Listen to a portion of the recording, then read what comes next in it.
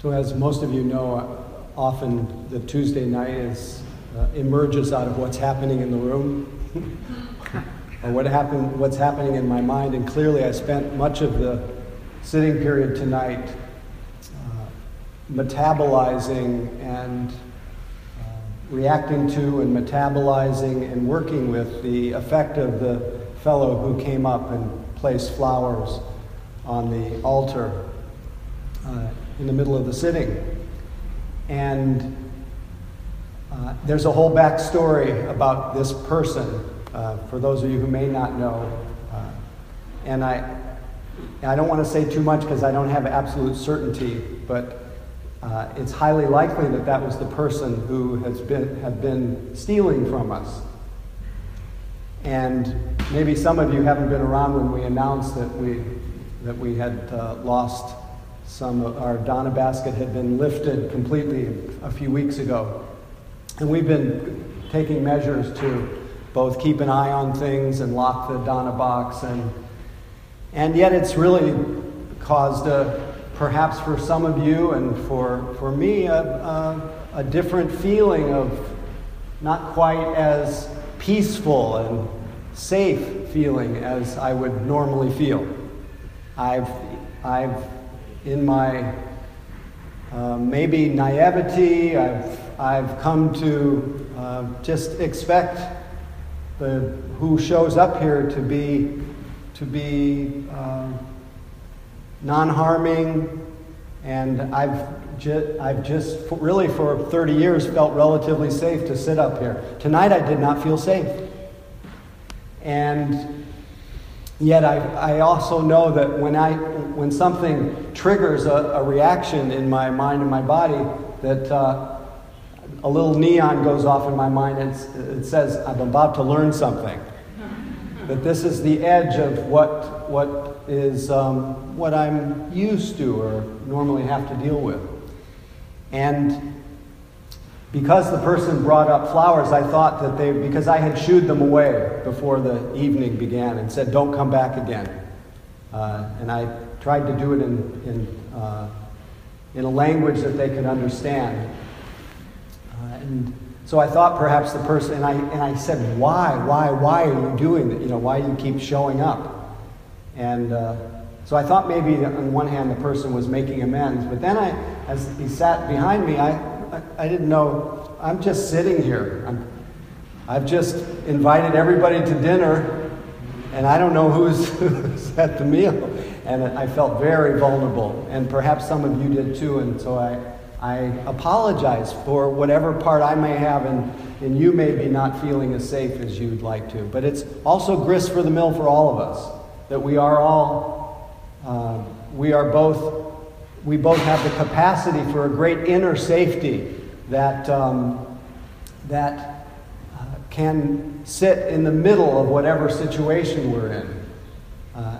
And yet we also live in a world situation where we are vulnerable. We are vulnerable to all the worldly winds of praise and blame and gain and loss. We're vulnerable to so many conditions. And so at the heart of our practice is learning to touch into that inner safety that allows us to deal with the inevitable moments where the outer conditions aren't necessarily either to our liking or they're in fact not safe. And to be able to learn to meet that situation with the least amount of reactivity, so that we're not adding to the feeling of unease. So we all know in the political arena that so much of the divisiveness and hatred is driven by feeling vulnerable. We can reflect. If we look with a wide enough view, we see that everyone, even the people who are fomenting the most divisiveness, are in some way trying to find some kind of relief in their heart, some kind of safety. And they are trying to depend on outer conditions for that safety. And of course we want to create as safe and outer conditions as we can. But the Dharma teaches us to do everything we can to create inner and outer safety. But whether we are safe or not, outwardly is sometimes beyond our will and our wish. And so we have to have a strength of heart, a caring heart that allows us not to compound the pain and to develop that quality of equanimity, of balance, that can sit in the middle of, respond as much as we can and courageously, but sit in the middle of it and not have our heart shut down. Because you can see the divisiveness is because our heart shuts down, we become reactive, and I can imagine a little narrative going through your mind. I don't know, maybe this is my projection.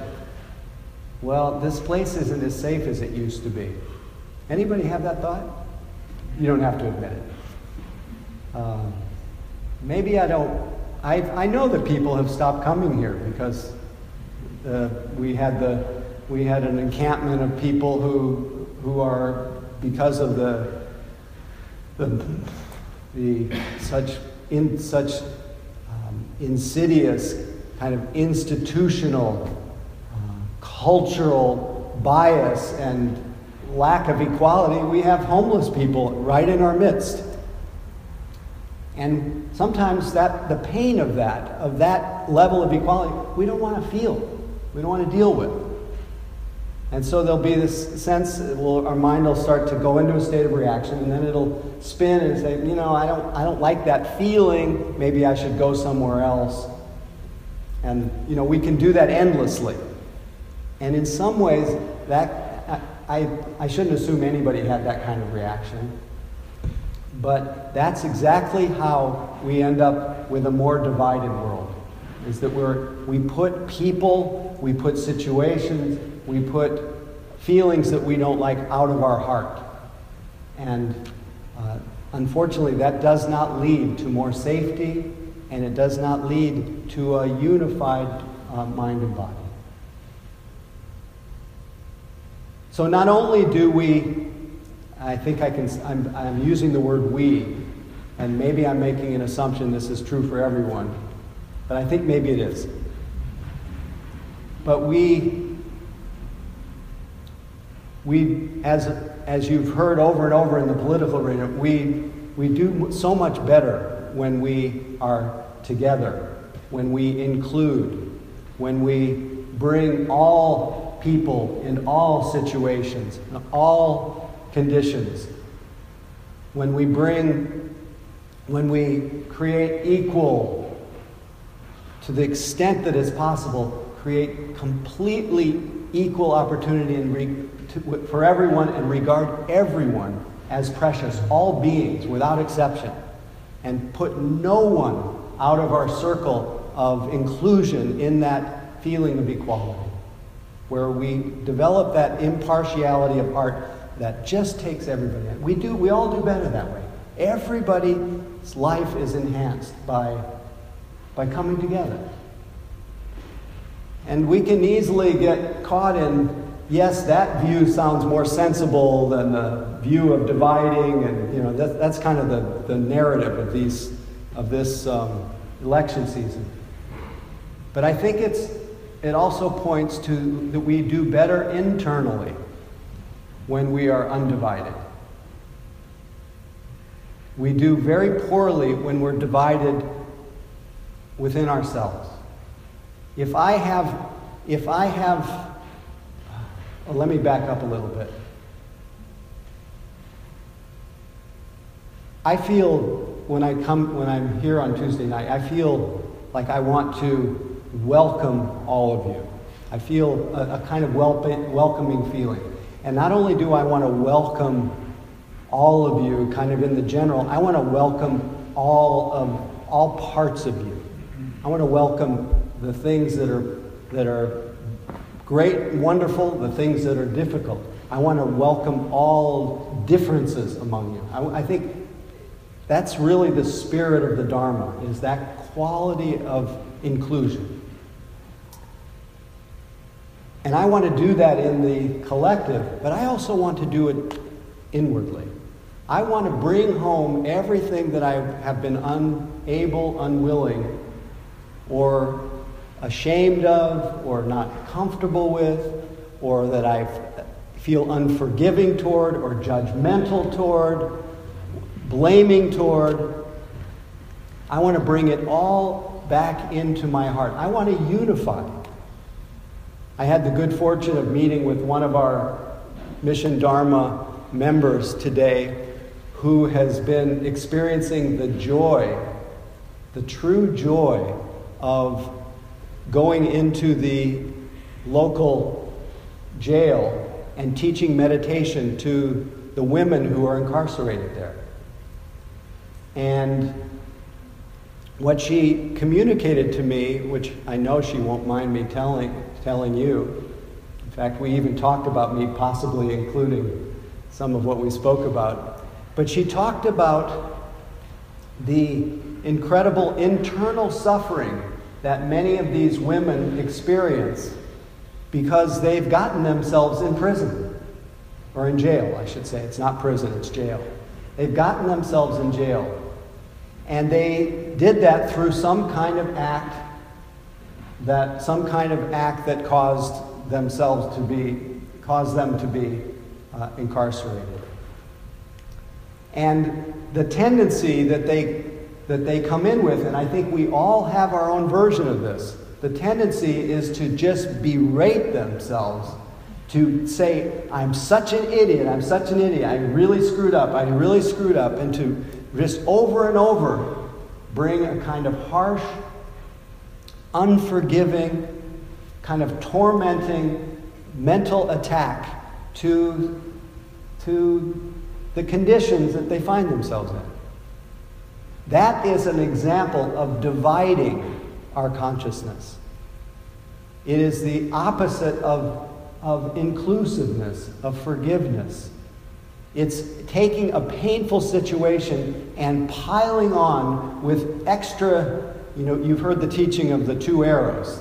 First it's the pain of a situation, and then that's the first arrow, and then the second arrow is everything we pile on in our reactions to it. And we tend to do that with the situations that are difficult. We tend to compound them with many extra arrows. So what's needed for these women and all of us in general is to somehow move in the direction of regarding ourselves with kindness and mercy, compassion, forgiveness, to widen our view, to see how. And this is where wisdom comes in. We widen our view to see that what were the causes and conditions? What was it that conspired? What were all the myriad conditions that led me to act in a way that caused me harm? You can think of whatever it is that causes you harm in your life.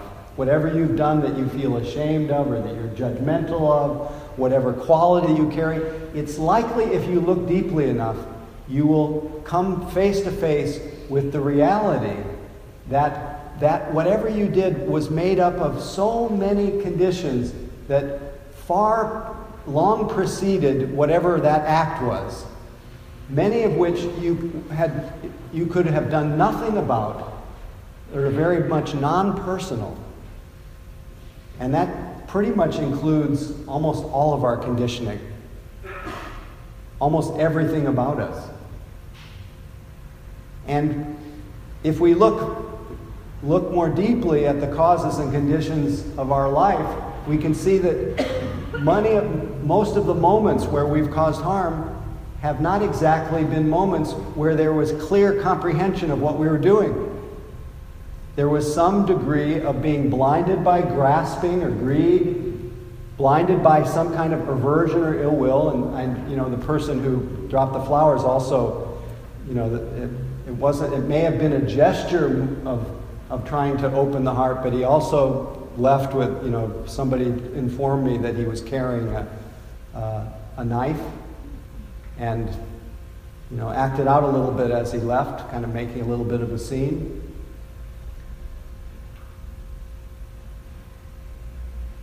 Somehow I'm back with that feeling before I can proceed.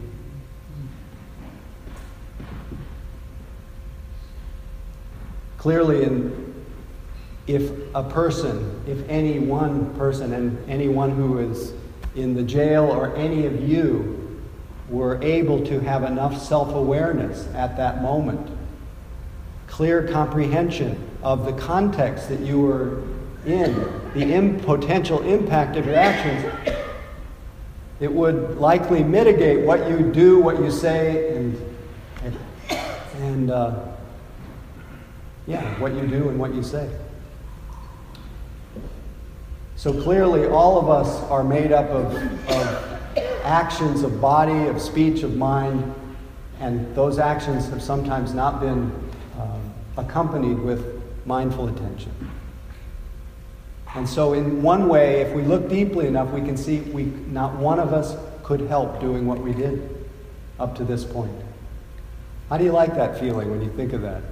You could not have done anything different in your life up to this point. It's just the way it is. But our mind, our attacking mind, our controlling, egoic, taking credit and taking blame kind of mind says, I woulda, I coulda, I shoulda. Woulda, coulda, shoulda. And it's a misperception, it's a narrow view. And it's a view that our view gets co-opted by the sense that it's all my fault. As my friend Wes says, if you look deeply enough, you will see you are not your fault. You are made up of all of these non-personal causes and conditions. What we're trying to redress here with our practice is to bring all of that conditioning to home, into our heart, and meet it with mercy and forgiveness, and then every day plant the seeds of mindfulness and clear comprehension and goodwill so that we become constitutionally incapable of causing ourselves or anyone else harm. That we actually change the world through changing our own heart.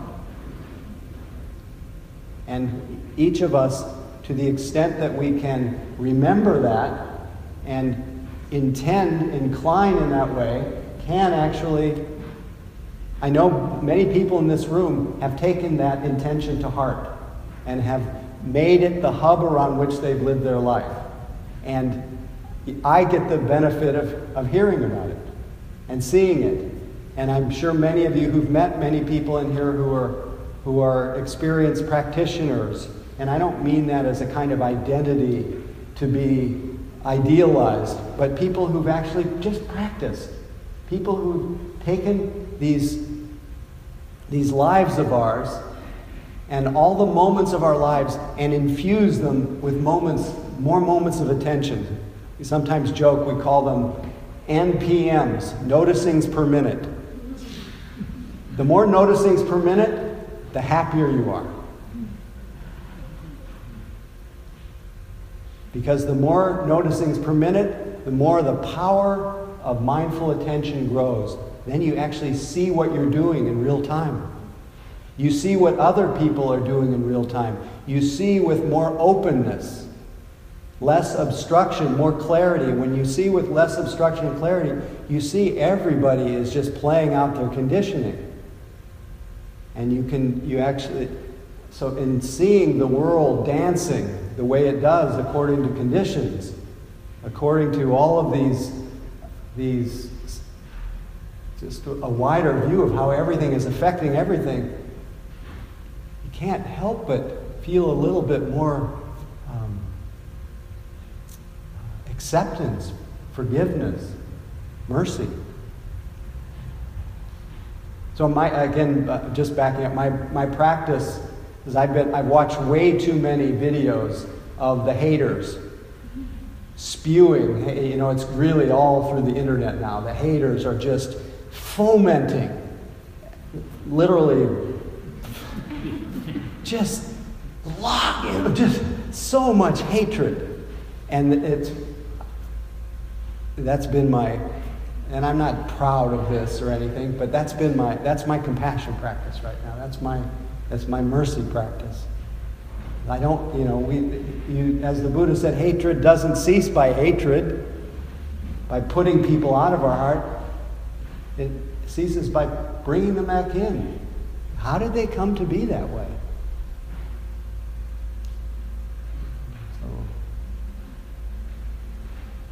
So what we do with the internal disowned parts of ourselves, so that we don't act that self-hatred out on everyone else, that vulnerability out on everyone else, we practice intentionally forgiveness. I'm here. I'll just imagine being in jail. I'm here. I'm here because I acted in ways that were unwise. But I acted in those ways because I didn't really see clearly what I was doing and the impact of my actions. And to the best of my ability at this time, I forgive myself. And I say to myself, to the extent that I can, it's okay that I'm not perfect, that I don't have it all together. It's okay that I've made and I make mistakes. I'm human. I don't always have mindful attention and clear comprehension arising in every moment of my actions of body, speech, and mind. It's okay that I'm imperfect and that I make mistakes. It's okay that I'm learning. I'm blessed that I'm still learning. And again, I forgive myself to the best of my ability at this time. So for whatever you may be, a way that you may be compounding your own stress through a feeling of unforgiveness toward others, or especially toward yourself, united, everything brought into our heart internally, it actually is what makes us, it allows us to be in touch with that, I'll call it divine spark, Buddha nature, that sense of what Trungpa Rinpoche called basic goodness, that just the basic okayness of being, that sense of I'm here and I'm meant to be here. How do I know that? I'm here. And I'm conscious, and it's amazing. And even though I experience the fruits of all of my actions,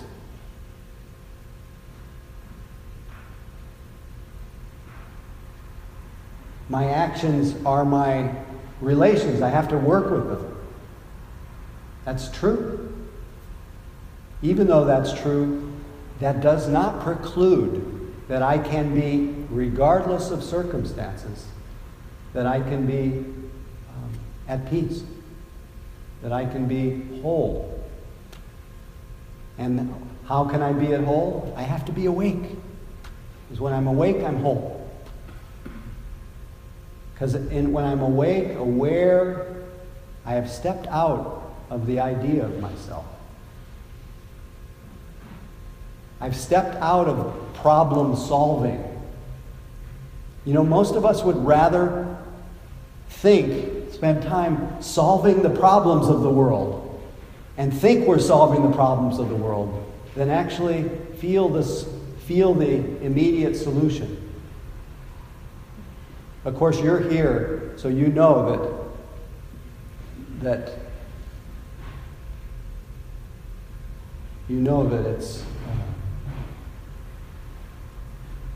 it's that the solution to the deepest issue that we have is solved by waking up.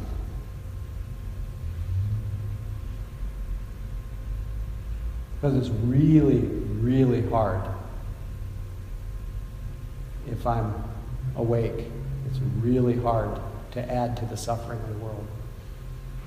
And it really does, I truly believe, does do a little bit to reduce the suffering of the world when my heart is not in a state of contentiousness.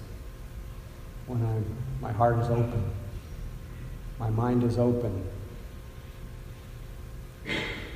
And as I often say, when my mind is open, when your mind is open, when you're just here, you haven't necessarily, your life situation may not have changed. You may not, the world may be no more outwardly appearing peaceful, but you can be more at peace with the world.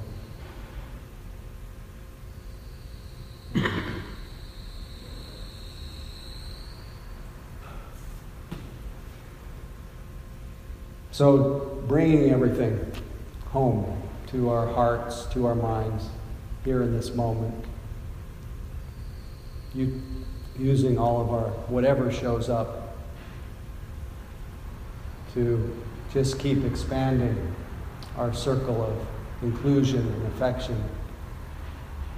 So in that spirit, I think I'll end again with this beautiful poem of inclusion. This is much more about the outer, but hopefully you can relate to it now as the inner and the outer.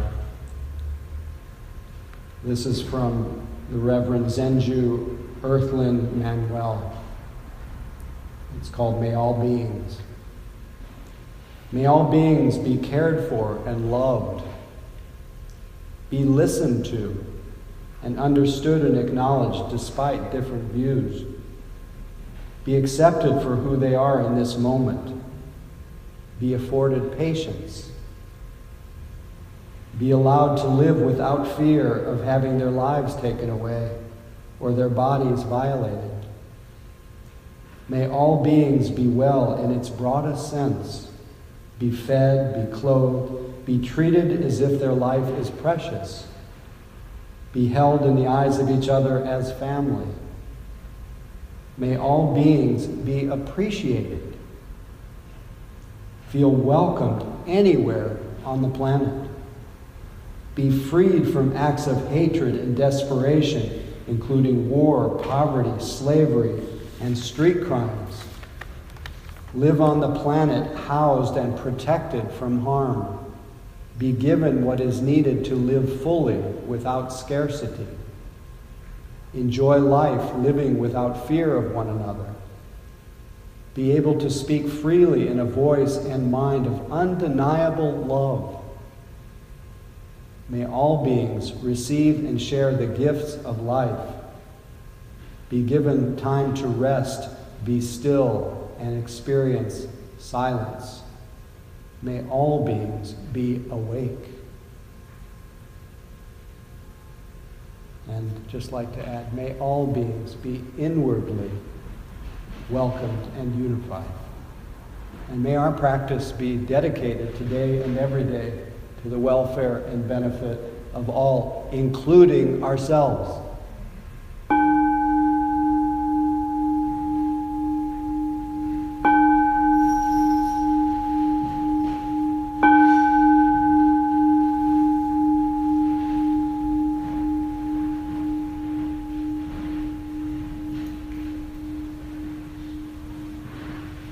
Anyway, thanks for your attention, and we'll just keep trying to best we can to create a sense of safety, and thanks for hanging in there, and thanks for your practice, thanks for your support, and hopefully we'll see you next week.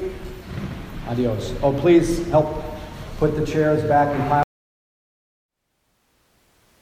Thank you for listening. To learn how you can support the teachers and Dharma Seed, please visit dharmaseed.org/donate.